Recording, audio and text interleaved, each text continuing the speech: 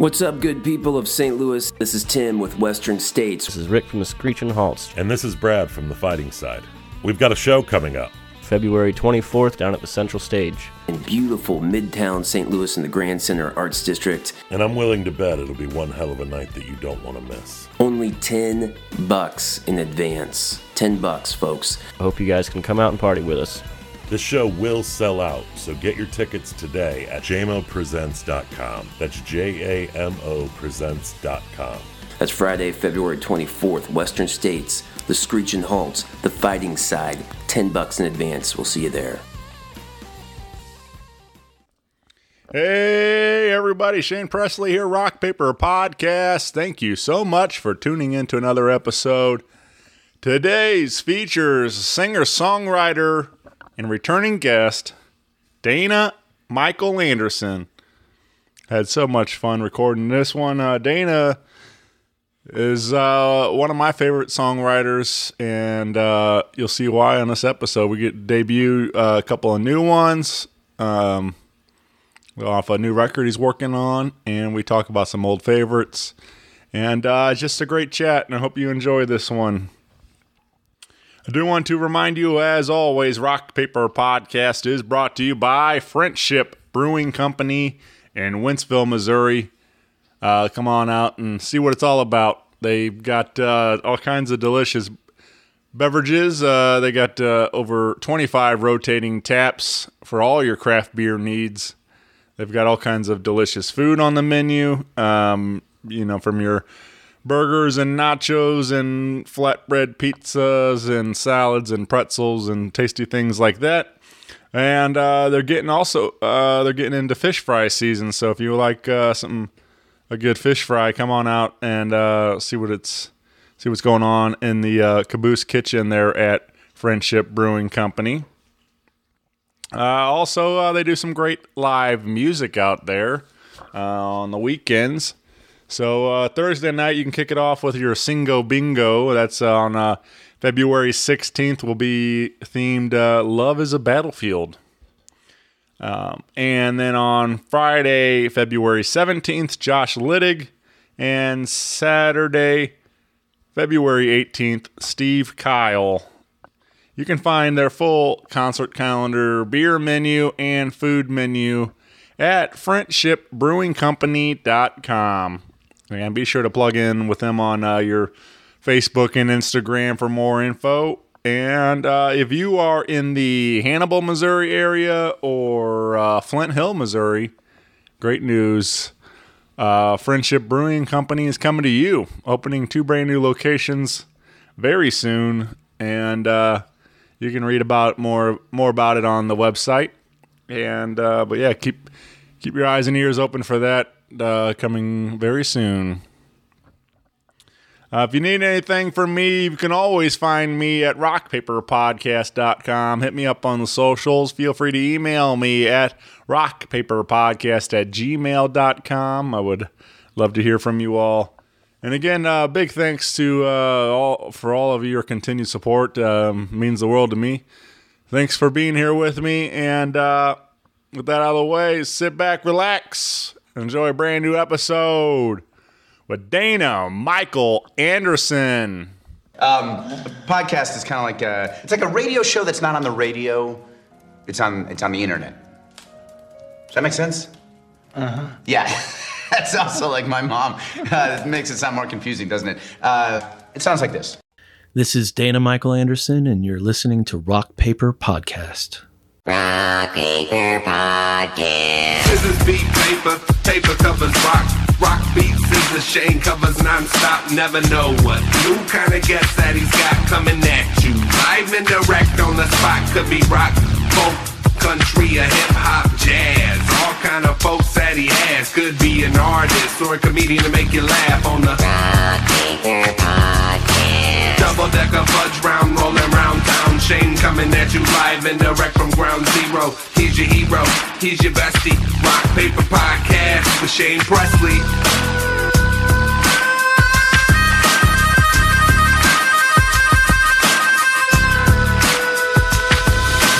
Rock Paper Podcast. Hey, everybody. Shane Presley here, Rock Paper Podcast, coming to you from St. Louis, Missouri. Hanging out today with returning guest, Dana Michael Anderson. Welcome back. It's good to be back. Yeah, this is super cool, man. It's just wild to look back and see that it's been almost 5 years since we did one of these, which is... I don't know. I just feel like that wasn't all that long ago. And then you're like, when you look at a timestamp on it that it was that long, it's just like, geez, that's weird to think about. So, yeah. But we you put out a new record, Bottles, and we kind of did a deep dive on that, talking about some of those songs. So that's really how this conversation got started. I was like, man, we haven't done one of these in a while. We should catch up and be good to see you. And so that's what we're here today, man. So thanks to Jeremy Reedy for his help helping get this thing going for us too, offering us a place to record and being our tech for the day. And my lunch date. Yeah, he was good company. Yeah, he's a good guy. And we've got a lot to catch up on. Obviously, it's been a while, and I guess you just had a gig this morning, right? You played a little brunch gig, and then no lunch. It was just brunch. Brunch, yeah. We just went to, I forget what it's called, the Crowbar. Yeah, and they have their heavy metal brunch. Shame, I'm plugging for it right now. It was delicious. Yeah. And so we went over there and just had caught up, really. I haven't seen Jeremy in a while. He just got back from a tour in Europe, and I just got back from, I was living in Florida for a couple months out of the RV, and then I had gone to Spain for a couple weeks as well. Oh, wow. Just vacation. Yeah.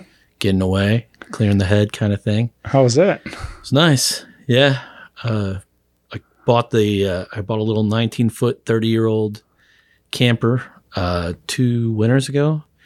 And then last winter, I was able to take it to several of the festivals that I was playing at or just going to go see, and named her Waltzing Matilda.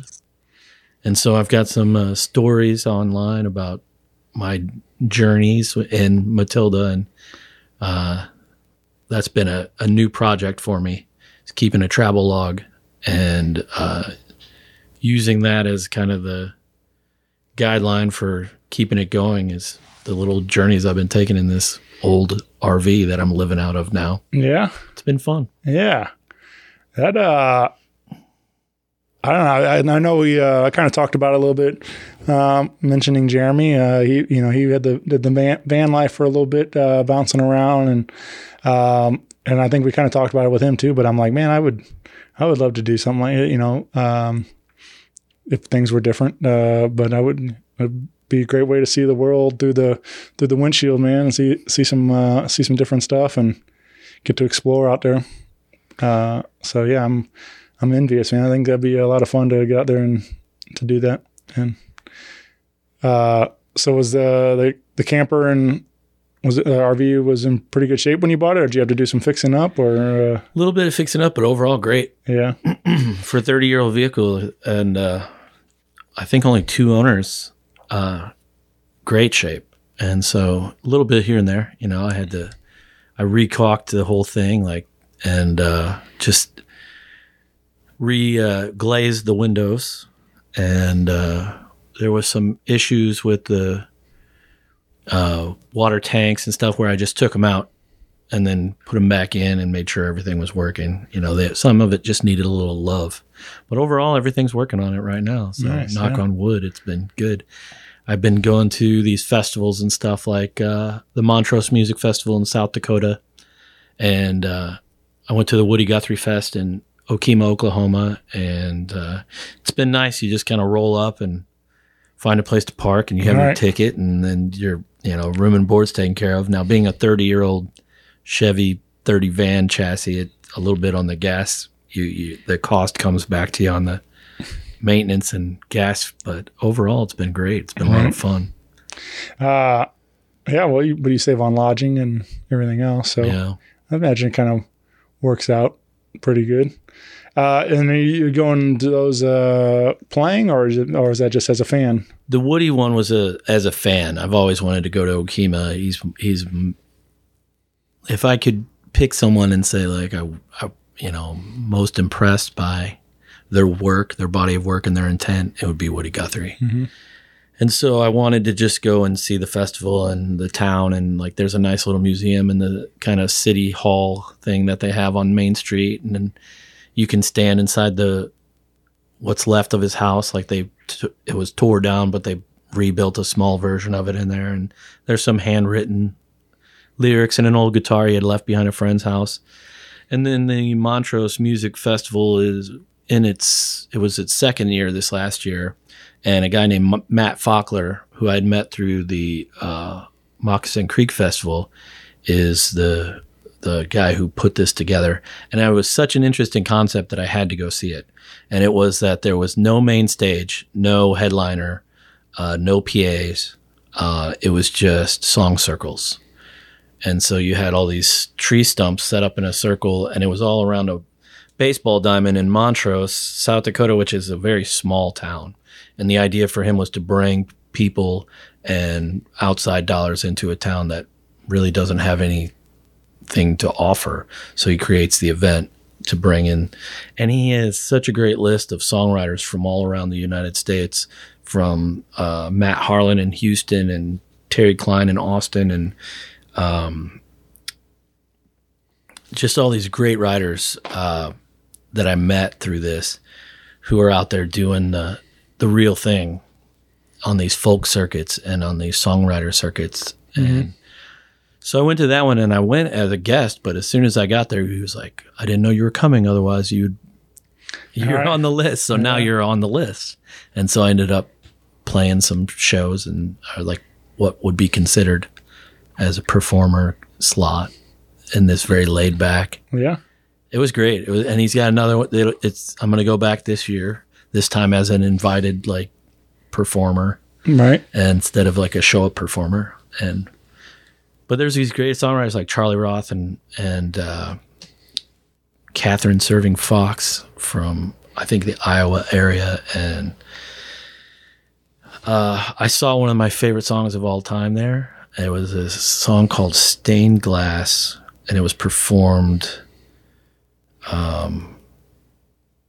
live. The only ticketed show was in the VFW hall in the downtown, and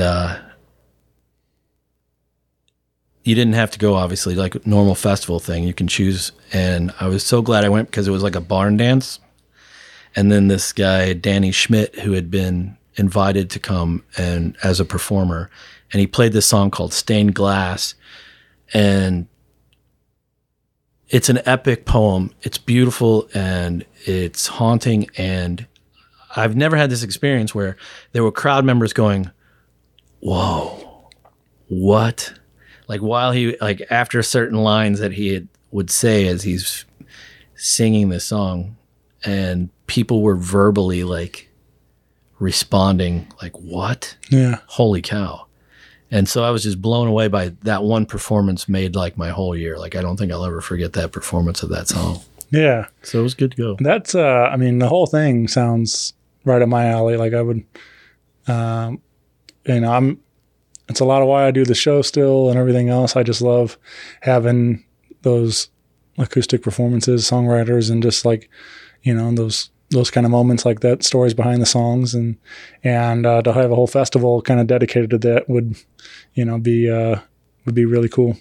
But yeah, speaking to the performance though, like, I don't know, that's really special. Like when you have those moments like that, like, I mean, obviously you've witnessed it firsthand, but those things like stick with you, and like it is you were moved, and you're like, man, just like, those are the ones you continue to tell a podcast or whatever, and everything else. Like you continue to tell people about it because it was so amazing. And it's like, those are some of my favorite things. Like I hold on to those moments like that. You're like, you realize like how special this moment is. Like, while you're in it. You know, it's kind of hard, kind of rare. Sometimes you don't always realize that. Sometimes it's like you go see somebody, you know, that maybe like whoever that, you know, you don't realize that that's going to be like the last time you see them because they passed after that or whatever it is. And you realize how special that night was in retrospect. But it's nice when you're in the moment and you realize like what something magical is happening right now. Yeah, keeping this travel log has been reaffirming to the whole idea of just making choices in life that I find interesting. And like sometimes I find myself in situations where there might be some doubt, and I just thumb back through some of these travel stories, and I'm like, no, everything's good. Yeah. Like I'm making good choices because life is kind of unfolding in front of me, like in a positive way. And then keeping the log and writing about it and trying to be a better songwriter and a better writer, period, when things get hard or when it doesn't seem like it's going well, like that's just more material too. Mm-hmm. Like there's a lesson, there's a story, there's something to be said about all those moments too out there. And so I'm really kind of lucky. Right now I just feel kind of blessed with the way it's unfolded over the last few years, if not the whole time. So you found yourself writing out of like songwriting out of your journal? Like, I mean, have you like been inspired or tapped into a certain story that you shared in the journal? Has it been crossover like that, or is it like, are they two very separate things for you? They kind of seem separate, but I have to answer Philip Russo's question. Yeah, he asked if Anthony Ruth. Yeah, sorry, brothers. Sorry, yeah. And but what was it he asked? He said it was kind of a long one. Yeah, the process of writing the song. He asked like if it's what comes first, is verse or the chorus or lyrics or instruments. Right. So for me, I'll have a line, and then I'll sit down and immediately grab the guitar. And so I'll have the pen and paper in hand, and I'll try to get just 4 lines and then put that to music immediately. And so I write them both at the same time. Because I don't do real well with like writing a bunch of parts on a guitar and then trying to put music over it after the fact. Like it to me, I try to let I want the story to be cohesive by itself, but it's the music that helps me push the story forward and give it structure. And so it's same time really for me. Yeah. And so when I do that, that seems separate than from like doing the travel log and then coming back and putting music over something. Right. There's inspiration, I think, from the stories or the moments or whatever, but I don't think it's like a direct line. But for me, writing is writing, and the more I do the travel log, I found the more I'm writing songs. Yeah. Like it's just increased my productivity across the board. So if there's an effect, it's positive either way, even if it's not like a direct subject matter from the travel log goes straight into a song. Mm-hmm. That doesn't seem to happen yet. Yeah. But yeah. Yeah. I just feel like, I probably, I would just be able to like tap into like a certain moment or a story that if you shared in the log, you're like, maybe there's something more there where you can elaborate on that as a song form or something like that. So, but yeah, man, it's cool to hear that you're doing that. You're keeping your journal now, and all. I've been hearing more people doing that, and I think like, I don't know, even if you never share it with anybody or whatever, it's still just, maybe someday, whatever, I'll have it preserved and stuff, maybe like the Woody Guthrie Museum would be we'll have the Dana Michael Anderson Museum and have it in there someday or something. So, well, that would be nice. Yeah. But you're kind of talking about that moment with Stained Glass, that song, and as you're describing that, it's a lot of kind of how I was feeling listening to you play live today. We did one called Rosie, Arkansas.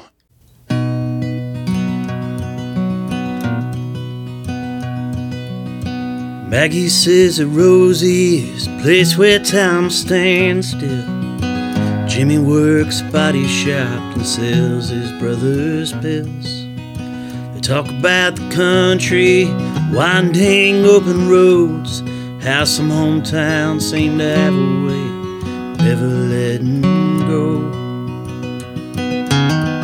Ring around the Rosie, pocket full of pills. Wheels on his truck roll around this town that slowly kills. Wishes made on first stars you might see tonight.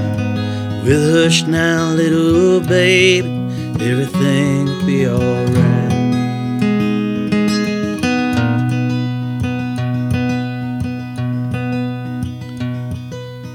She told him she was pregnant on the day he turned 19. He sold that car he'd worked so hard on, like cashing in a dream. But there were complications, baby never came. And no matter how hard they tried, never were the same. Ring around the Rosie, pocket full of pills. Wheels on his truck roll around this town that slowly kills. Wishes made on first stars you might see tonight. With hush now, little baby, everything will be alright.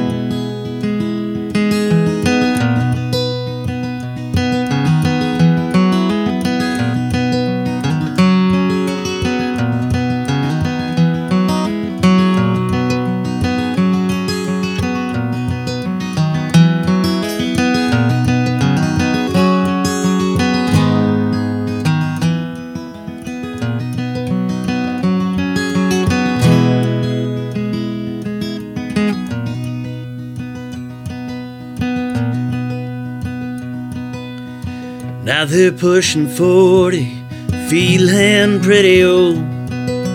Every shoulder she has ever known has grown cold. He's grinding dimes and killing time.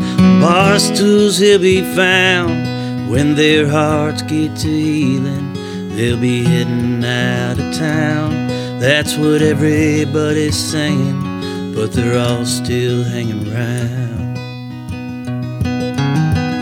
Ring around the Rosie, pocket full of pills.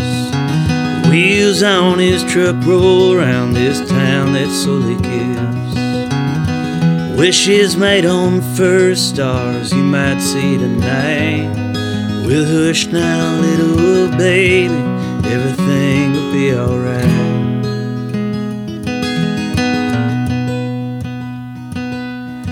Dream at night, but mind the light. Sometimes life is as it seems.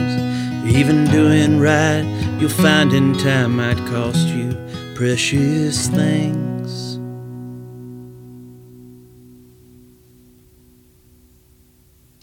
This is a newer song you're working on, but this, like, you know, I love the story, and there's a lot of relatability in there. And these lyrics, like I'm a big fan of a lot of the. I mean, I think a lot of songwriters do it, and a lot of people, but they're always different. But it's always their view on the small town.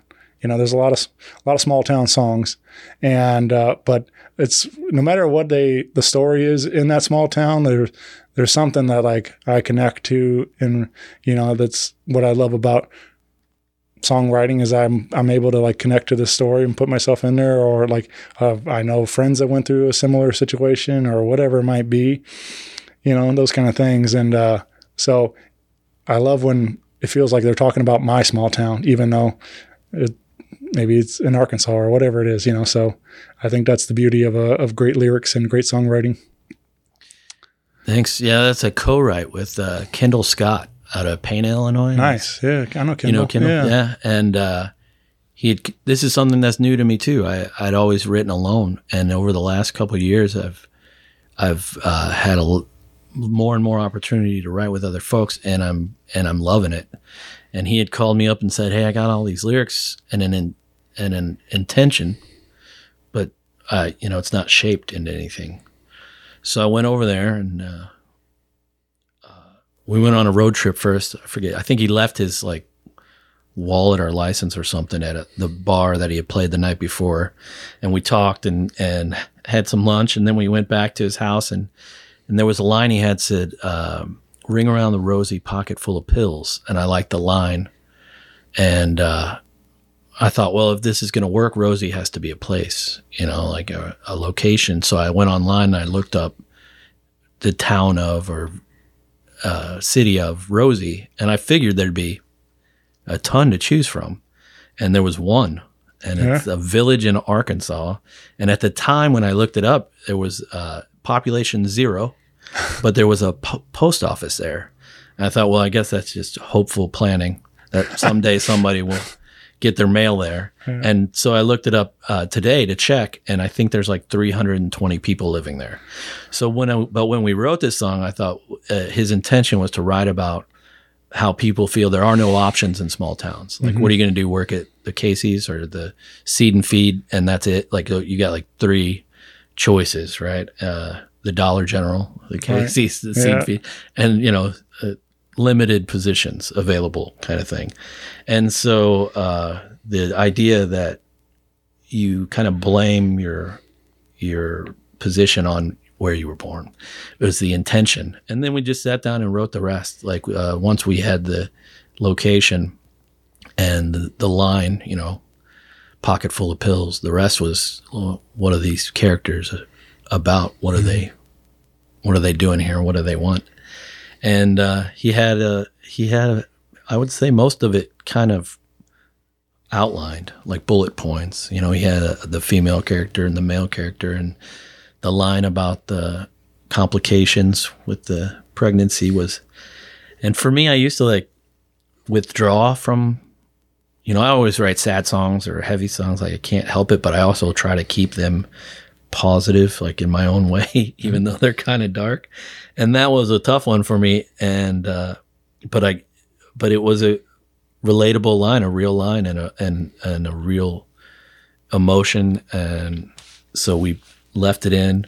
And I remember I was playing at Montrose, and I had talked about this, and I said, well, I wasn't sure about leaving in the line where there was a complication with the pregnancy and losing the baby, and I didn't want it to be too heavy. And this old folk singer guy turned to me and goes, yeah, for God forbid a folk song be too heavy.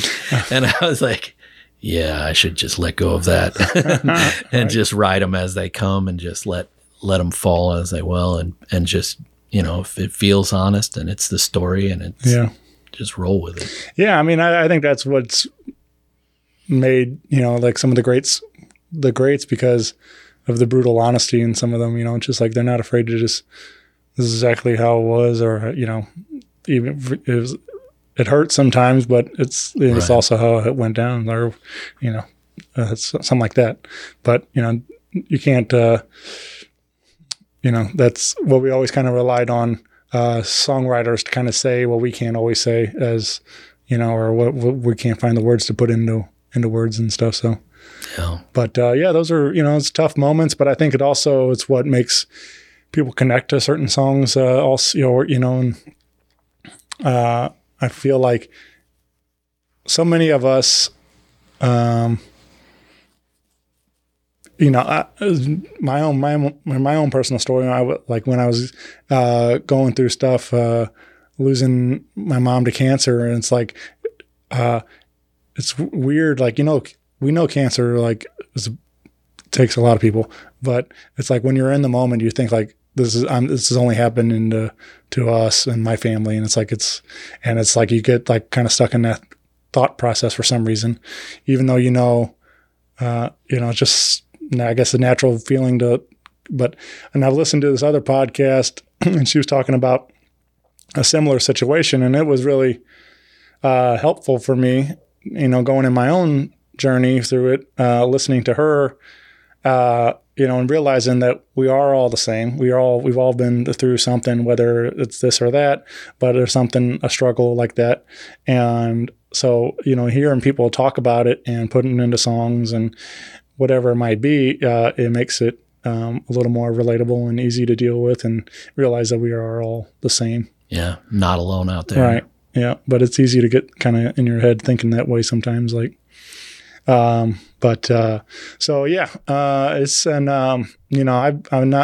had complications with pregnancy, but it's very,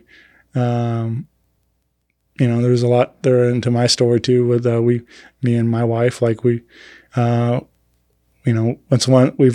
been trying some alternative methods and stuff to conceive, and once you start really kind of like, we haven't really talked about it a lot, but it's like once you start like kind of getting in there, you realize like, oh, everybody, there's all sorts of people around us that are all, tried different things, or adoption or whatever it might be. And so it's kind of interesting too in that same sense. Like but yeah, there's a lot of things that people don't want to talk about, that, and then when you put them into songs, you realize that we are all the same. So I applaud you for keeping that line in there. But yeah, man, that was a great tune. And you said there's something you might be taking to the studio. Well, you said you're working on a new record, right? Yeah, that's one of the songs. I just sat down with Zeb Briskovich the other day, who was a big part in production and playing and arrangement, him and Miles Vanderveer. So we just sat down and talked, and I think we're going to try to do a live one. I've got all these kind of story songs, and now I've been playing a few of them for a couple of years now, and they've got some stories to set them up and explain them. And I'm at a point where I really want to make a record like all of my favorite songwriters, like my favorite versions of my favorite songwriters. So like I'm a fan of Todd Snyder and Guy Clark and Townes Van Zandt and those kind of storytellers, songwriters, Chris Christopherson. But I'm more of a fan of their by themselves with acoustic guitar, very little backing records, a lot of storytelling where the stories are almost as powerful as the songs. And so I'm hoping to be able to go out and make a record with the help of Miles and Zeb, and we're looking for a location now and trying to get all the logistics together for it. And but I've got the songs and the stories, and so it's just finding the right night and getting it recorded. Yeah. So that's kind of the goal right now for the next record. Yeah, man, that'd be cool. I'm with you. Like it's fun to hear variety too. Like, we've heard, one of my favorites is Will Hogue. You familiar with him at all? Yeah. He's a very prolific songwriter, but he's offered a lot of variety in, like a rock record and a country record and an acoustic stuff, a full band stuff, live stuff, studio stuff. So it's nice to tap into all kinds of different things that people like. So I'm with you on that. I think the live record could be cool to hear some of those stories like that. So we did do another live take on one here at Jeremy's house, and this is another just great song, man. This was fun to hear some brand new songs I haven't heard from you, and this is a Heartache in 3/4 time.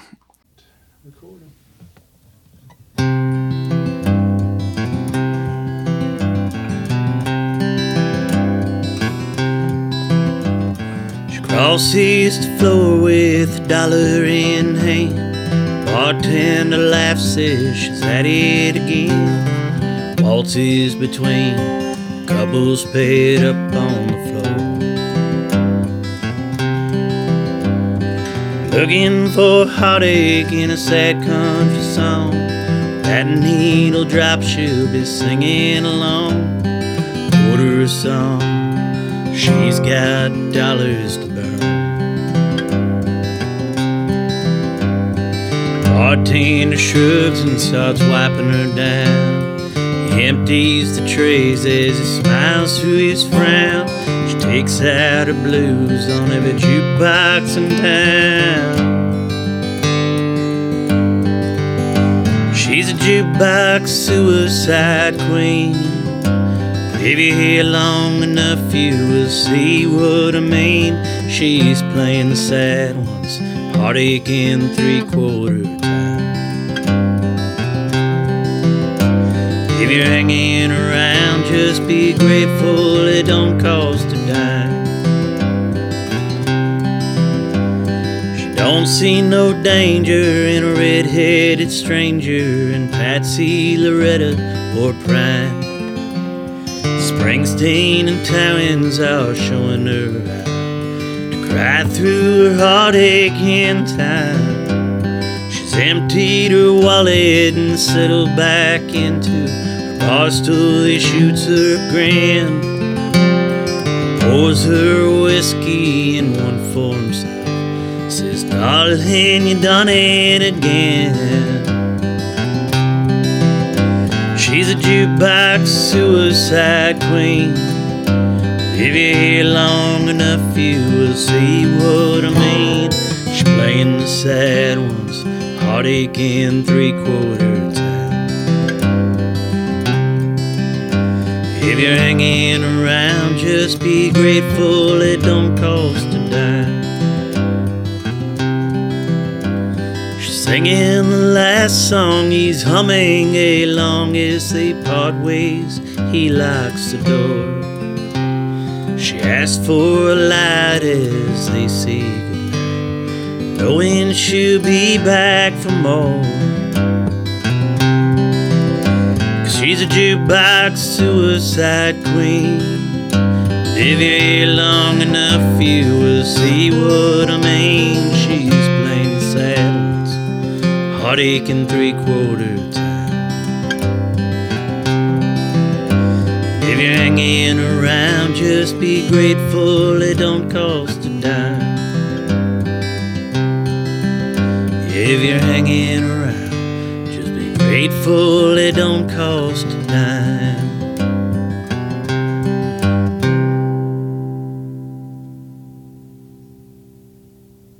This was another co-write. This was like a big co-write because it was a lot of fun. It was, I had a friend, Amber Wakefield, and she had told a story about in her hometown. She goes to this local bar, and she's a lover of sad songs, and the bartender is a friend of hers, and she would basically go and put too many sad songs on the jukebox, and then they would turn on her and be like, you're not allowed to play the jukebox anymore. Right. And me, her, and Kendall Scott had had this conversation 2 years ago about how that would be a good song. And so we decided that the next time we were all together, we would write it.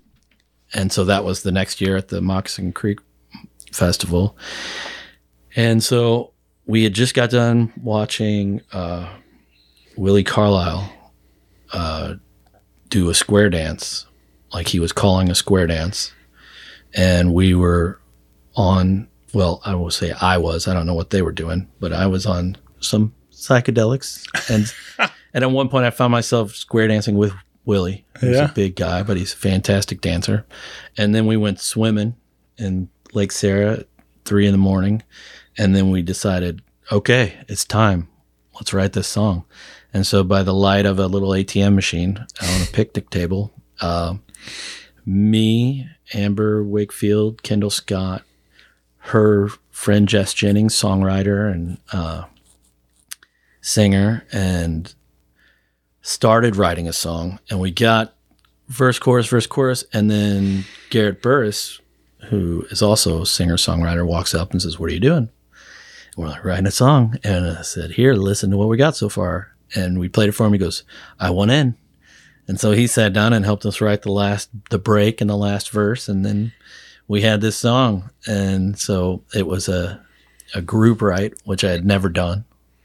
But under the circumstances of being coming down from a head full of mushrooms and 3:30 in the morning by the lake and with no light. I think we did pretty good. Yeah. And so yeah, this is what I'm like. I was telling Jeremy earlier, this is what I like now about writing with folks is no matter what the song does, I don't care like how it lands with an audience. Like it's whenever I go to play it, it's just a nice reminder of that time with friends, like that activity of hanging out with them and writing together and creating together. And now every time I play a song, I think of that night and the laughter and the tears and the shared lines and like the excitement and the fun. Like it was just, it's like icing on the cake of a good memory is to have that song now. Yeah.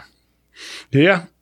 That is another thing that I love about music is that it just like preserves that memory. And like you can time travel, through music. Like some of the classic records, you put on I can go right back to whatever, 16, cruising in my car with my friends and stuff like that. Like, those kind of things. And like, so it's cool to hear as a listener, I feel that way, but as you, even writing this, that you go right back there to those moments. And, but yeah, this is a great song. And I love that there's, references to a lot of the greats of the sad country songs in the lyrics too. I always find that fun. But yeah, man, I'm excited to see where this one goes for you. Yeah, it's been good. I really am enjoying the co-writing. It's led me into the opportunity to do this at these events. Like I've been asked to put together some sort of songwriting class for Moccasin Creek Festival and then also for Summer Sundown Festival. And then I'm working with Poss Music Works right now out of Effingham, who is the music company that puts together the Moccasin Creek and Summer Sundown and the Little Grassy Get Down in Maconda. And now the next one coming up is the Little Grassy Get Down Winter Songwriters Retreat. So I'm also on staff on that one to help float around and keep the songwriting and ideas going. And they're also offering songwriting classes to libraries, school districts, park districts, anywhere that is interested in having a songwriting class. Reach out to me or Poss Music Works. And that's one of the things that I'm working on now is going out and putting on these classes. And really it's just getting together with people and talking about creativity and exchanging ideas and helping each other to keep moving forward with the art. Yeah. We just did one 2 weeks ago at the Effingham Library, and I got another one this Saturday coming up at the Effingham Library where we go in and bring us your lyrics and your music or your songs and questions, and we'll try to help you move along and get more out of it. And that's like the whole goal. And so I'm really enjoying the new direction. So, yeah, I know a little bit about that stuff. Just as a lot of my friends have been playing over there, like the Summer Sundown and stuff, and Garrett and Taylor Steele came on the show to talk about a couple of years ago, and so Garrett's I know pretty hands-on with a lot of that booking and different things with the festival stuff. So he had talked a bit about Poss Music Works, but but that's I guess that's still a recent collaboration for you too there, working with them. Yeah, Garrett runs the Summer Sundown is his baby, right? And Bill Passalacqua is the singer-songwriter that Moccasin Creek was his, big creation here in Effingham, Illinois. I had seen a lot of names on Facebook at a place called Village Wine in Effingham where Poss was hosting an open mic, and I recognized them, like Taylor, and so I went out there to check it out because I had a Wednesday night off, and I drove out there, and it was a unique open mic too, because I'd never seen one where you call ahead and you schedule your time, your 3-song set, so you knew you were playing at 7:15 or whatever. So I signed up and I drove out there, and there's this hallway next to the main room and all these guitar cases and instrument cases, and there was a young guy practicing before he goes up to play, and he's singing a Bottle Rocket song. It turns out to be Kendall Scott, and I hadn't met him at the time. But as I walk by and I hear him playing a Bottle Rocket song, I thought, well, this is going to work out just fine for me. Like right. I'm in the right place. And so I kept going back, and what I played and what I write and everything just fit really well. And I found that there was this community based around like songwriters here in Effingham. And so for the last few years, I went from playing the open mic to being invited to be a part of some songwriters in the round, to playing at the festival, the Moccasin Creek Festival, to playing at Summer Sundown Festival.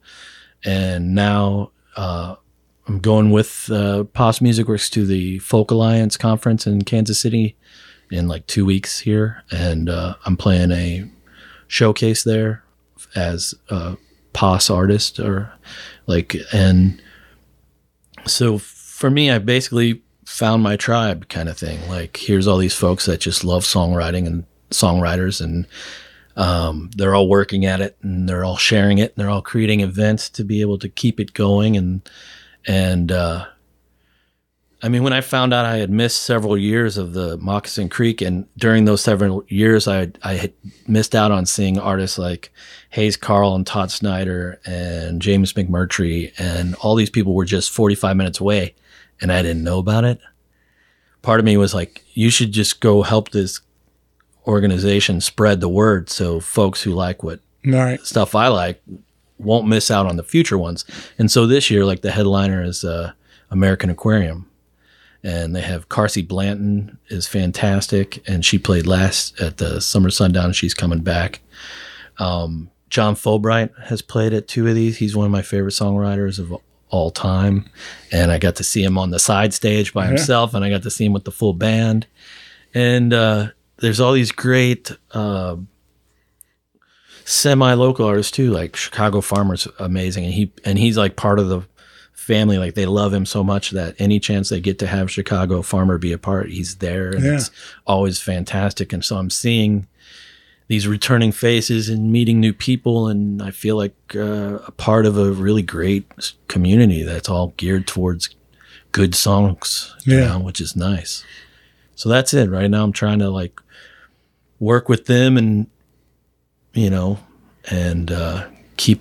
keep my calendar full with events that, like last year, more songwriting and more festivals and more of what I'm enjoying.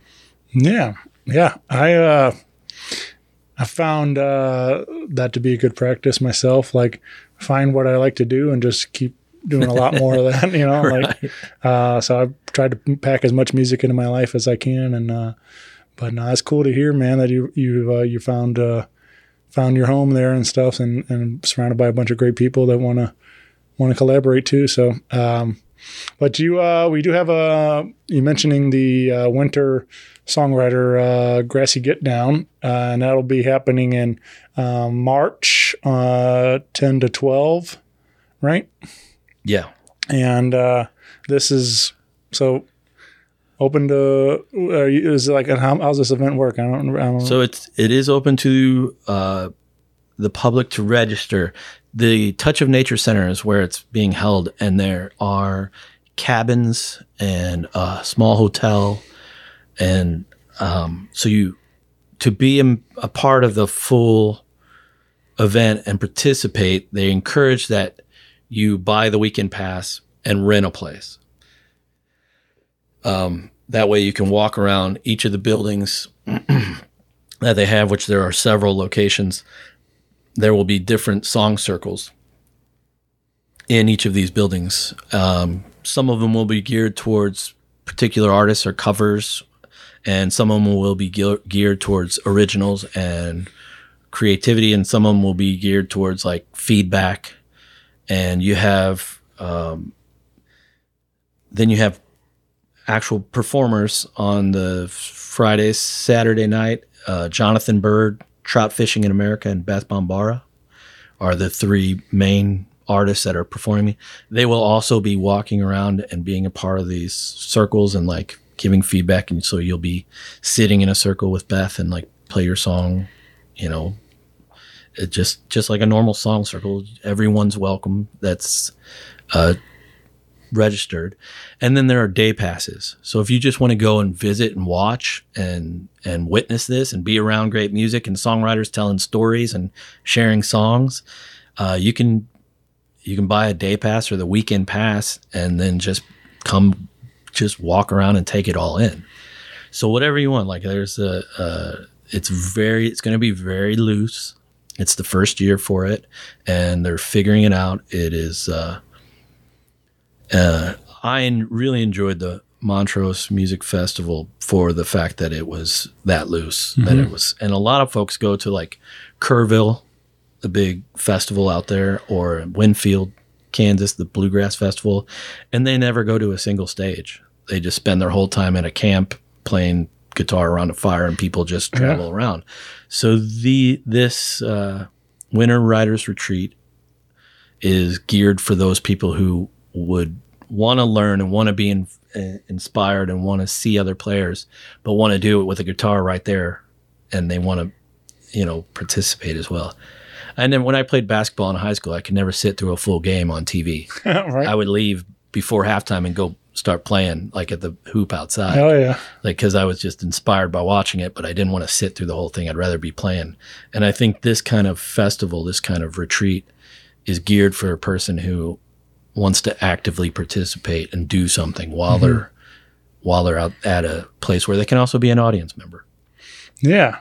That sounds really cool, man. I'm gonna put that on my calendar and maybe I don't write, not yet at least. I've been thinking, I keep talking about it. I keep telling a lot of my friends that, songwriter friends especially, like, it's something I've been thinking a lot about more and more, and I need to just sit down and do it, apply myself and start writing something just to see what happens. So, but yeah, anyway, but I agree with that, what you were saying about basketball. I just watched, there's a, on HBO Max, there's a Shaq documentary, like a 4-part special about it, pretty much his whole life. And that's exactly what I'm like watching that. And I'm like, man, I want to just go play basketball now. Like I was real big into it in high school or, you know, middle school, high school and stuff, played a lot, played for the, you know, the school team for a while and stuff. And then I kind of, you know, I kind of fell out of it and I haven't really played in a while. We've done a couple pickup games every now and then, but I was just like, man, I really wish I could get back into it and play more, you know, even in an adult rec, you know, league or some sort of kind of thing, just get back into more of a regular thing, playing basketball again. But yeah, watching others play, I'm like, I want to be out there. I want to do that. Yeah. I think that's what this is geared towards. Yeah. It's come down and participate, and yeah, there'll be performances.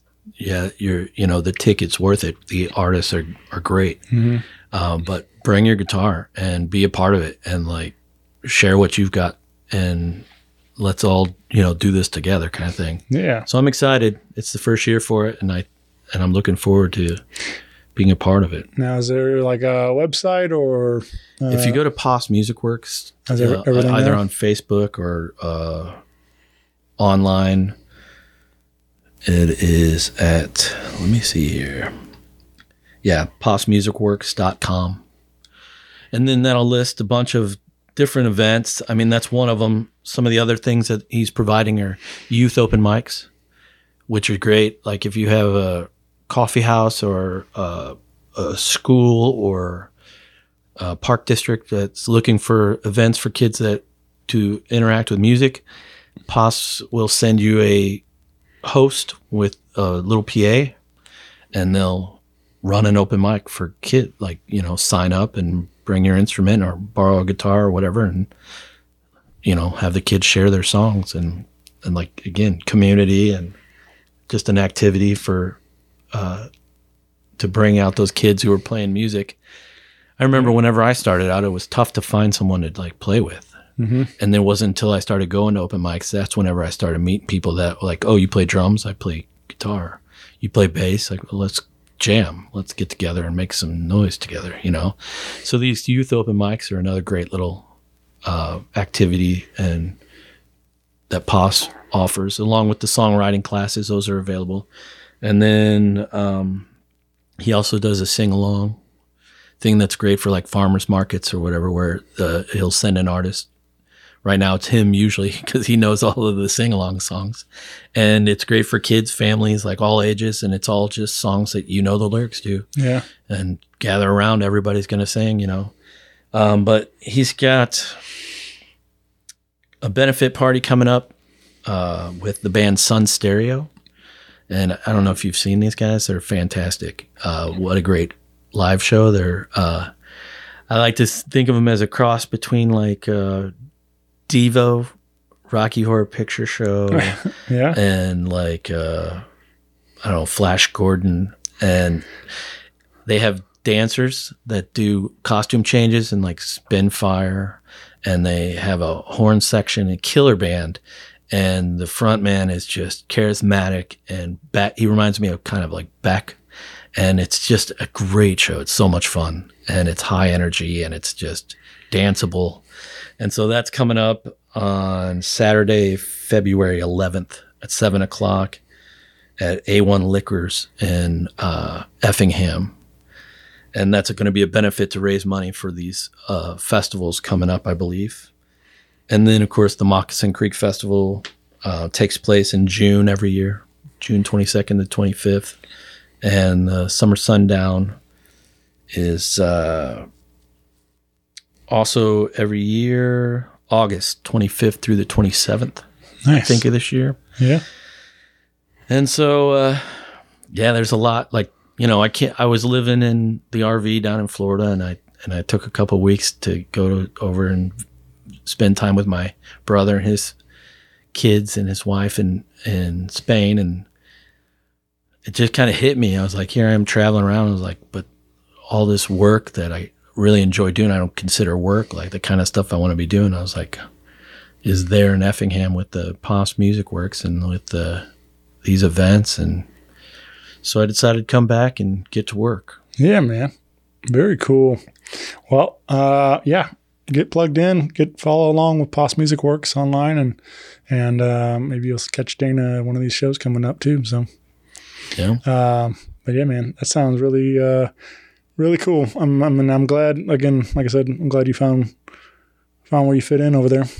Yeah. It's an exciting thing to find your people.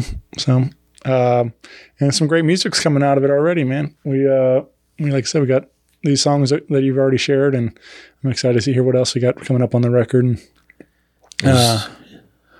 But I think this conversation kind of started too. I text you because you recently put some of the older albums up on the streaming services. Mm-hmm. And so I went on a deep dive the other day, listening to a bunch of your tunes and like 3 DUIs, and which is such a great country song, you know.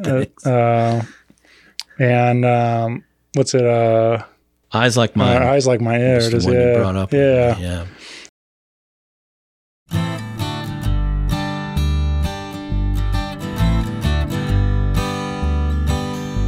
I met a man in a small town bar. Looked like he'd been there all his life. He bought me a drink for some of my time, and he gave a cigarette he liked. He stirred his glass, he rubbed his eyes. Looked like he was gonna cry. And as he spoke his broken words, voice was shaking like his life. And he said, I'm older now. My race is running my whole life. I've tried to find a man I've never known and call my son. And his eyes look just like mine.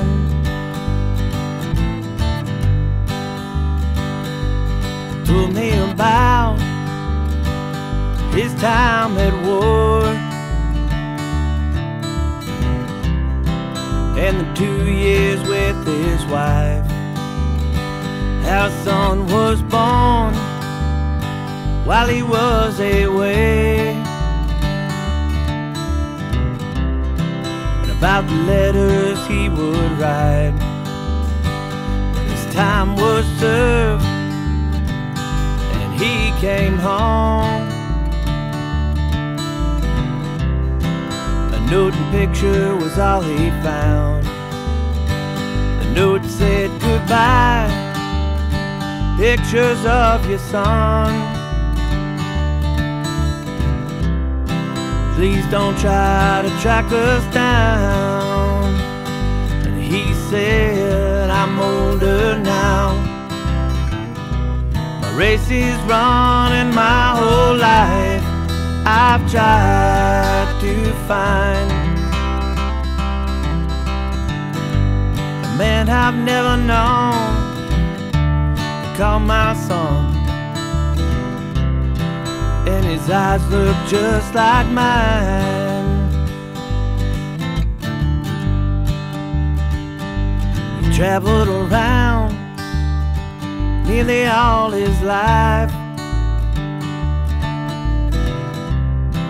but he had to settle down. Well, his legs gave out and he could not work, and the money saved ran out.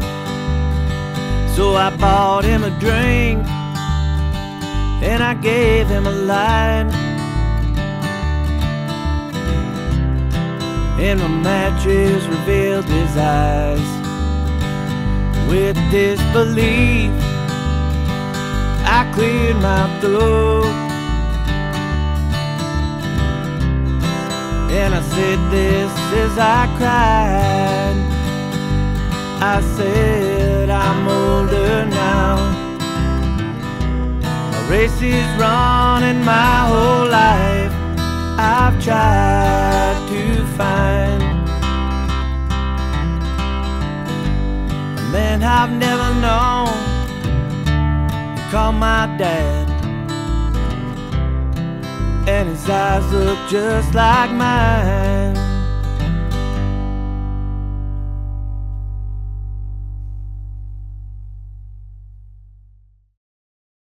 And that one kind of hit me, man. I'm just like, I don't know. It's cool in a way, like that you can connect with, you know, I mean, obviously we're friends, but like, you know, when you, again, going back to how you can connect to an artist, like, and, you know, not saying that all these are all true stories that the people, songwriters write about, but, you know, you connect to that story and in a sense. And so, and you get to know a little bit about somebody sometimes through some of their songs, you know, like, and I don't know that all of them are how much truth are put into these songs, but that was one that for me, I was like, you know, really kind of resonated to what I've been going through. It wasn't exactly the same, but I feel like there's moments in that, like for me, I mean, my dad, we kind of had a falling out, and I haven't really talked to him in like 3 years, and so there's a lot of like that those lyrics kind of resonated, that someday I'll walk into a bar and not even recognize him or something like that kind of thing. So, so I hope to fix it someday. Maybe we can put everything behind us and move on. But you know, it's been tough, and families can be difficult and stuff. So, well, the inspiration for that song, and for those of you who haven't heard it, It's Eyes Like Mine. It's on the second record, Full Grown Child record, which you can find on Spotify and iTunes and Apple and all that, or YouTube has it as well. But it's about an old man sits down at a bar and a young guy sitting next to him, and they start a conversation. The old man just explains how he had a kid with a woman that while he was away at war, she had the child. So she was pregnant before he left. And then before he comes back, she takes the child and leaves, and just leaves a note. And so then he spends the rest of his life trying to find this kid, that the only thing she left along with the notes was a photograph. And so the only thing he really knows about the kid is that he has eyes like his. And so he's traveled around and he's trying to find this kid. And by the end of the song, the young man sitting next to him realizes that he's the other side of the coin. He is the kid, and he's been traveling around trying to find his dad. Right. And so they meet by chance at the end of near the end of the father's life. And the inspiration for that song, actually, I remember clear as day. I was working as a bartender at Jacob Myers in Granite City, and it was an afternoon and nobody was in there. And I had brought my guitar in just to fool around on because I knew it would be slow until folks got off work at 5 or whatever, and the regulars would come in. And I was sitting at a table and strumming, and this big kind of intimidating guy came in, and I could see that he was upset, and I was there by myself, and so he kind of made me nervous because I could see he was agitated, and he was big. I mean, he was an intimidating guy, but he seemed so just out of sorts. And I was worried, like, is he on drugs, or is he going to rob me? Is he, and I was like worried about myself. And so I was kind of keeping my distance. And finally he turns and he goes, sorry, man. I know I'm scaring you. I can tell you're bothered. He's like, but I've had a really bad day. And I was like, you all right? He's like, I just watched my son get convicted to a life in prison. And there's nothing I could do. He'll live the rest of his days out in a jail cell now. And I was like, I'm really sorry. I was like, I wish I had the words or whatever. And he was like, there are no words. He was like, it's just the way it is now. And he had a drink or two there, and then he said, thanks. And then he left. And I had the pen and paper there and the guitar. And instead of that story, again, I try, even though my songs are sad, and it's sad that like a young man is taken from his father. Mm-hmm. For me, the light to try to make it like hopeful is that they do meet. There is a resolution of right. coming to terms or having that opportunity. And that story just poured out. I wrote the whole thing right then and there, and it was inspired by the feeling the guy brought with him, the emotion and the sadness and the separation that he was about to really experience from his son. Mm-hmm. But for me, of course, writing it as a fictional story coming from that feeling, I wanted a happier ending. Right. And so that's where it came from. Yeah. That's how that song came about. That's interesting. That, I don't know, man. It's a good song for sure. And I imagine I don't know. I do find that too neat that this has been with you for a while, and I'm just now really now it resonated with me today. Like it found me, and I feel like sometimes certain songs just find you at the right times and stuff like that. There's people go on about a great record and you listen to it I don't get it. And then you visit 10 years later and you're, all of a sudden oh, this record speaks to me. I've lived enough life or whatever it is. And now I can connect to what they're talking about. And so I feel like there's a lot of that. It's just fun when that song speaks to you that way. Yeah. So, but yeah, man, that's a powerful story, heavy that, that guy's got to live with that, or that it stinks that he put in that situation, losing his kid like that to a mistake or whatever happened there. I guess he didn't tell you that part. The rest of the that was the last I ever saw him. Yeah, right. That was the whole exchange. Yeah, walked out the door. Huh? Yeah, yeah. It would be interesting, like if you did, see him again later and like, hey, here's a song I wrote or something, and I'll be able to share it with him. But I don't know that, be interesting.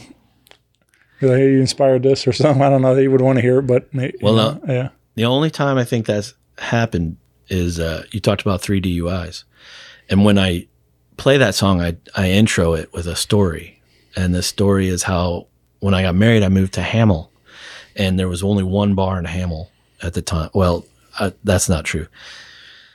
One bar close to where I lived in Hamel. And so being a songwriter, air quotes, like I was drinking way too much all the time. And I thought, well, I need to go see what I'm working with this bar and see if it's a hangout or not, And so I went in there on an afternoon and I met guys with names like Bearcat and Airplane. And I thought, well, this is going to work out great. And then, but the guy next to me had this sweet silver mullet. It was like a Mississippi mud flap, but it was really gray, almost white. And he was wearing a Rat Round and Round World Tour t-shirt. Hell yeah. And he was talking to the guy next to him. And I was totally eavesdropping in on his conversation, and he was cracking me up. He was like the funniest guy. He should have been a comedian. And he was just telling his life story, and most of it was about how his old lady was going to kick him out because he wouldn't grow up. And when I left, I held my laughter in because, again, I just met Bearcat and Airplane. I didn't want to start, I didn't want to laugh at the guy, not knowing anybody in this bar. So I waited till I got out in the parking lot, and I just lost it. The guy's story was so funny, and the way he delivered it. And so I drove home and I wrote 3 DUIs immediately about what I think his life might be like. Right.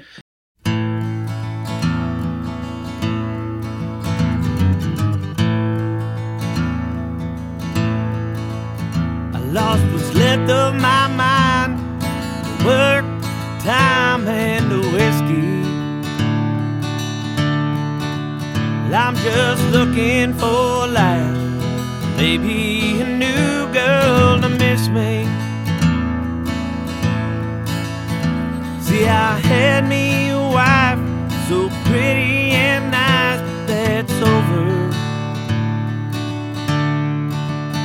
She only loved me at the times you could count on one hand.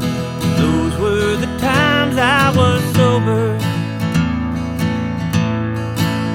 When I woke from my coma, she had fire in her eyes, and the cops cuffed my hands to the bed at my side. We had emptied the bank and sell our sweet ride. She'd had enough after 3 DUIs with my so-called friends down at the end of my street. Place called the Dewdrop Inn, a good place for bad folks to be. See, I totaled my car, leaving this bar in a hurry. Well, my woman had phoned, said it's time to come home, 'cause she worries. It's just a block and a half, but I stepped on that gas like a spider. And a cat crossed my path, so I swerved to the left. That was the last I remember. When I woke from my coma, she had fire in her eyes, and the cops cuffed my hands to the bed at my side.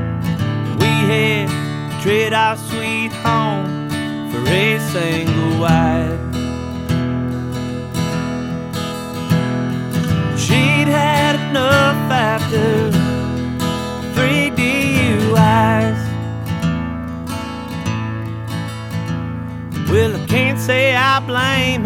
Even though I'm a stranger, please listen. Guys, don't drink in the bars, then get in your cars, drive home to your girlfriends or wives. You don't care what I say, won't change your ways, just remember, if pussy crosses your path, you just step on that gas, get home to your own sweet lover. When I woke from my coma, she had fire in her eyes, and the cops cuffed my hands to the bed at my side. We had to trade our sweet home for a single wife. She'd had enough after 3 DUIs. She'd had enough after 3 DUIs.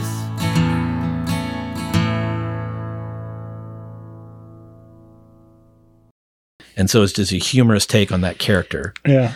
And then years later, I'm playing at Stagger in Edwardsville, and I tell that story exactly like I just told you, which I've told this story a million times now because it goes along with the song. And actually, most people don't want to hear the song without the story anymore. And as I'm telling it, and I get to the part where I say Bearcat and Airplane, this woman's shrieking voice from the back yells out, "Bearcat, that's my cousin," like as loud as you could possibly imagine. And I was like, holy crap, like maybe I shouldn't be telling this story because it comes back to Bearcat. He may not want to be talked about in this thing, and how small, you know, the audience really is whenever you get out there. Right. So yeah, so you got to be careful if you're going to talk about people in stories or songs because they may actually be there one night. Well, shout out to Bearcat and Airplane. Yeah, I hope you guys are doing great, man. Yeah, I do feel like there's like those guys that like you just keep talking, man. I'm writing all, you know, these people just like speaking hooks and songs and stuff sometimes, and you're just like, but yeah, they're man, most of them are completely full of shit, but they're highly entertaining like that, and so it's I'm glad that this song came out of that situation. So yeah. Yeah, that. So anyway, yeah, great. Those Full Grown Child and Clean Your Needle, right? Yeah, those are the first two. Those are up there. First one was Clean Your Needle with the Flat Wheel Band, and Full Grown Child I recorded with Matt Meyer at his house, and had a bunch of great folks come and play on that one. So yeah, you can check those out online and maybe give those a spin and add those to your favorite playlist and stuff. And Bottles. And Bottles, yeah, of course, Yeah, man. Which a fantastic record. I love that in that record you get a real wide spectrum of sounds. You know, you're getting a lot of different flavors coming through. Do you expect to do something similar as far as going forward this new live record? Is it going to have a similar take, or is it going to be more of a folk? Totally stripped down. Yeah. Like I was incredibly lucky to work with Miles and with Zeb at that time because they're two of the best and they work with the best. And it just was it seemed like there was just this sharing community thing between St. Louis and Edwardsville's SIUE staff and the students, and I had been around long enough doing what I was doing to have their respect, and their respect opened the door for me to invite all these other folks in that I was 3 or 4 degrees of separation from. And so I was really lucky to work with those guys. And that allowed me to work with everyone else that's on that record, which is a huge cast. And so it was just amazing. Like I'm so grateful and happy when I listen back to that record. Again, it's like just the fact that I got to work with so many fantastic musicians from all across the board. From there was Emily Wallace. That was the first time I met her. Yeah. Like she came and Zeb asked if she would come sing a duet with me. And Janice Esch from down in Carbondale, from the first time I had met her, through Nathan Graham and Tobias Merriman and a little jam session around a kitchen table, I was just in love with her voice. And I was like, I want to work with her. And she came up with Jenny from Jenny and the Howdy Boys, and they both laid down tracks. And then you had Adam and the guys from Funky Butt doing the horns, which are just killer on that. And those tracks are so much fun, and it was great. Pops on piano. I mean, it was incredible. Like Pete, one of my favorite people on the planet, Somerville on guitar. I could go on and on. I mean, it's just a really long list, and I would be dropping a lot of names, which I already am. But I don't mind. I enjoy that. These are people I respect and love, and you should go check every one of them out. They all have these great projects and talents, and I hope you go listen to what they're doing. Mm-hmm. That's, to me, that's the whole point of this, is get it out there and let people know like who you're listening to and who you're amazed by, and hopefully they'll go look and listen too. I listened to this podcast, The 500, with Josh Adam Myers. He's a comedian going through Rolling Stone's 500 greatest albums of all time, and talking about, most of them with other comedians, but sometimes various musicians or other entertainers and stuff. But one of them, he recently did a Muddy Waters record, folk singer, and he was talking about, like, he ran through the liner notes talking about it, and he was saying, like, mentioned how, like, Buddy Guy was credited playing guitar on that record, and like, I didn't realize that, but I was just like, again, it's cool to hear how connected they all were at the time, and same thing on your record, like, you realize like how many, of our favorite friends around town are various people, and it's kind of lost on streaming services now that you realize how many. Without the album insert. Yeah. That list in there that you could thumb through back then. That was half the fun, to put on the headphones and just stare at the album and like try to soak in all whatever information they got on there, the artwork, and the photographs, and the liner notes, and the thank yous, and the who played. Yeah, it's kind of a lost thing. Yeah. But I just it's like that's that kind of thing. I like that, knowing all that kind of stuff. I just nerd out on music like that. So well, we had a couple of questions, some submitted questions for you, and we did answer Anthony. I think we addressed that one. Nick Gussman, one of my favorite songwriters around town, writes in he's a super talented guy and great band. What is the first song you ever learned, and do you still play it? The first song I ever was able to sing and play at the same time, and this is so bad, it was Rape Me by Nirvana. Yeah. And it was just because it was the only pattern I could play and keep up while I sang. And I'll never forget, like, I was so excited that I had learned how to sing and play at the same time that I went down to show my mother. And when I played it for her, she was like, "You sure you don't want to take piano lessons?" And I was like, "No, I'm good." And then I went back to my bedroom and kept practicing. So he asked if I still play it. The only time I play it is if I'm telling that story. So if I'm in a froggy mood and I feel like telling the story of the first song I ever learned how to play and how ridiculous a choice it was, then I will tell the story and play that song. And then that's it. That's that. Were you pretty big into rock at the time then? No, I grew up like trying to be hard. Yeah. Like I wanted to be tough. I hated country music because it wasn't cool, and I loved metal and like alternative and all that. And I was living a lie. I was living because behind the scenes I was listening to like folk music and loving it. And, but you try to maintain an image of what you want to be as a kid. And then, as you get older, you just give up the attempts to fool people and become yourself. And then that is when you realize that's the toughest thing to do. That's the hardest version of yourself, is to stand up there and say, no, I'm a fan of Peter, Paul and Mary. My favorite song is How Much Is That Doggy in the Window? Like nothing's tougher than that. Like just taking the abuse from people for that and keeping your head held high is way more punk. Right.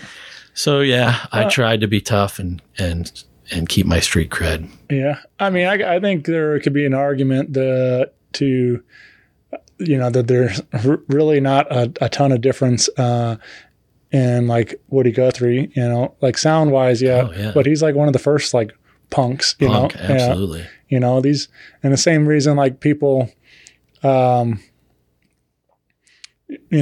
about, like even falling in love with hip hop music and stuff, and like these different things. You can follow the lineage, and like you realize like they're all connected. All music's connected in a sense. Like it's just how people take their own twist on it and stuff. And I forget who said it, but somebody at some point, I remember this has always stuck with me, is they said all music's folk music. Right. Oh yeah. Right. And that sums it up for me, because you can follow it back. The branches all lead to the same roots, and I do love that music. I love alternative and metal and the heavy stuff, and for all the same reasons I like the quiet, folky singer-songwriter stuff. Yeah. It's whatever connects with you. I'm not one thing all the time. Yeah, for sure. Yeah. I like a lot of variety myself, I think so. Yeah. But no, it's just funny when you do come to that realization, like it doesn't have to always be loud and cranked up, I think that's what I was getting at when I was a kid. I was really trying to portray something. Yeah. I was trying to wear the hat of somebody all the time in public, So yeah, interesting. Yeah. Well, now you're probably going to get a bunch of requests for it. I imagine when people hear this, like, they'll be like, "Oh, well, I may respectfully decline." Yeah. So Al writes in: does he have plans on reuniting with Status Quo? Oh, AJ. Yeah. That's what did I say? What did I say, Al? Yeah, that's okay. I've mispronounced at least 5 names during this. I have a name phobia, and so when I go to try to talk and seamlessly discuss my friends, I screw it up because I get nervous that I'm going to mess it up, and then that's self-fulfilling prophecy. All right, same man. So Status Quo is the name of I want to say the first band I was in high school. It had a couple names because we didn't like any of the names, and obviously Status Quo was one of the names that wasn't likable. And I remember picking it because I didn't think we were very good, and so I didn't want people to get their hopes up and have a killer name and then not be great, And so I was like, I think Status Quo is as high up the ladder of advertising as I'm willing to go with this project. All right. And it turns out that we were not the only band with that name. I think there was like a band from the 60s or 70s and that had that same exact name. Obviously, there was no copyright worries since we were just playing like the Senior Citizens Center and the KC Hall like twice a year, maybe at the tops, like basement every once in a while. Not a lot of royalties coming in. No, there was no. In fact, it was all just cover songs of like Sponge and Nirvana and like Cracker. Yeah. And, like what other songs would we do? It was fun, and and I was what was great about being a lead singer during grunge was that you didn't need to know the lyrics because nobody knew them, and you just had to make the vocal, especially if it was like Pearl Jam. Just get close. Yeah. And so I didn't have to do a whole lot of work. There was not a lot of memorization. There was just kind of vocalization. Yeah. And it was fun. So no reunion plans, AJ. It's not happening. The other name for that band once we went acoustic because MTV's Unplugged kicked off. Oh yeah. And it was and of course I was a closet acoustic fan anyway. So whenever Unplugged made it cool and it was on MTV, I was like, I'm jumping ship. No more electric. I want to go acoustic. So we changed the name of the band from Status Quo to the 5-man wooden box band or something terrible. It was absolutely awful. Yeah. And again, played a Granite Palooza, which was the shows we would put on at the Casey Hall or the Senior Citizen Center. Nice. Yeah, Granite Palooza. Everything was non-original. Nothing we did was original at the time, Yeah. but we were all learning, and it was a lot of fun. Yeah. Well, it's all got to start somewhere, and somebody gave you those opportunities. So Yeah. I'm glad to hear it worked out eventually. But yeah, I don't know. So, first band names are always funny to me, and then also as you're like describing that, made me think of Wayne's World when he's like going to the club and he's like, we got some Crucial Tonic and the Shitty Beatles. And he's like, the Shitty Beatles, what are they? He's like, they any good? They suck. And like, just like, so it's not just a clever name. It's the truth. Yeah. That's where I was at with our name. Right. Just truth in advertising right there. Yeah. I couldn't lie to anyone. Right. Even then. But no, that's fun. And yeah. And then we had one other one that I was asking, which you mentioning growing up in Granite, and Bill writes, does he plan on playing any shows at the new venue in Granite? Which I was unaware. There's a new spot opening up over there? Yeah, it's an old church right across the street from the library down in the old downtown, just a couple blocks away from the first house I grew up in on State Street, and it's called the Mill, Mill, and my older brother has had a part in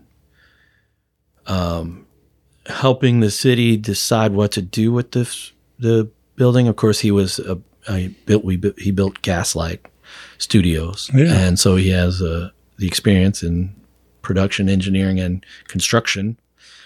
And so it's neat. It's a neat place. It's an old church, and so the acoustics are great. The aesthetics are cool. The stained glass windows are staying, like they're pretty neat. And then there's going to be a bar / I believe small kitchen. I'm not sure on that.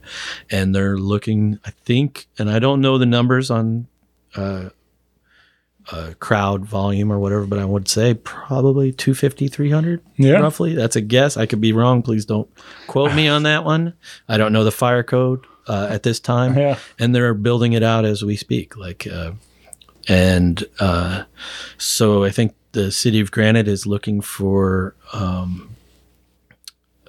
Axe Entertainment to be able to take advantage of this new space. And it has top of the line. It's going to have top of the line video audio capability too. So I know I've spoken a little bit with my brother about possibly bringing down songwriters in the rounds. And some shows along the lines of what I'm working on now. And so that is definitely in the may happen box. Yeah. And it's a neat, like I said, I'm looking forward to seeing it open and bringing some live music back to the old downtown in Granite City. Yeah. Yeah. That all sounds great, man. Yeah. Sounds right up my alley. Well, shout out to JB. Big supporter of the show for a long time. Yeah. So, he's been a good friend of mine. But I'm excited that he's a new project in the works. I didn't know he was doing that, so that's cool. I think he's an advising role on this. I'm pretty sure the city of Granite owns the building and is doing all of the build out and construction. Nice. And from what I've seen, they were putting up drywall last time I was there, so you have to use a little imagination but it looks like it's going to be very nice, like a really cool venue. Yeah. Right on. Yeah. Well, cool. We'll keep an eye out for that. I guess, sounds like pretty soon, hopefully. Yeah. Yeah. Yeah. Well, right on. Yeah. Maybe we'll have a Dana show there soon. That would be nice. Yeah. Get plugged in with Dana. You got your official Facebook page. Is that the best way to get a hold of you? Or yeah, the Dana Anderson one is the one I do the most, but Dana Michael Anderson is on there as well.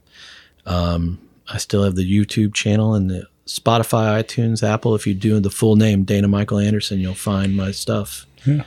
And bunch of records, and then hopefully within, I don't know when, but within the next year, hopefully there'll be a new live record to add to that for you guys to check out. And I know I'm going to be playing at some of these festivals.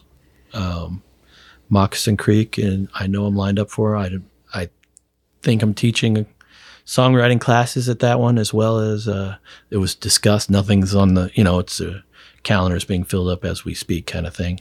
But it's been discussion about a songwriting class at the Summer Sundown Festival, and I will definitely be one of the faculty at the Little Grassy Songwriters Retreat coming up in March down in Maconda. Yeah. And I think I've been softly invited back to the Montrose Music Festival to be a performer, and I'll be playing at the Folk Alliance conference here in a week. I'll also be at the Village Wine. I don't know when the podcast comes out, but this Saturday. So I'll be playing a show, and unfortunately I cannot remember who I'm playing with. I know someone's been added to the bill from out of state. He's a good songwriter. I listened to some of his stuff, but again, terrible with names. All right. And that's this Saturday afternoon starting at 2:00 at Village Wine in Effingham. Cool, man. Well, thank you, Dana, for spending some time with me, man. It's been really great. Always good catching up, and I was glad to get your message, and it means a lot to have someone tell you how a song is connected with them. Like it's fantastic to have somebody say like, I love your work or your songs, or I enjoy it, but to have someone tell you how a song personally connects with them is like the ultimate compliment to me. Like it's so it means a lot. I appreciate that. Thank you. Yeah, man. Yeah. Well, I think it's cool to have this connection that, that I do have a line directly to one of my favorite songwriters, and having where we can sit down and have a conversation, or I can text you or whatever, it's just like, it is pretty, fun that we have that, not a lot of people are have that option to get a hold of to do that, sometimes to tell them what songs mean to them. But yeah, so it's a unique thing to have on my end too, to be able to do that. So thanks for providing the songs and then listening to my stories. I'm glad we could benefit each other there. Yeah. So, but yeah, man, I say we do this again soon, and let's now make it 5 years next time. Hopefully we can, we'll have a new record to talk about here real soon. So I like it. Sounds good to me. Yeah. All right.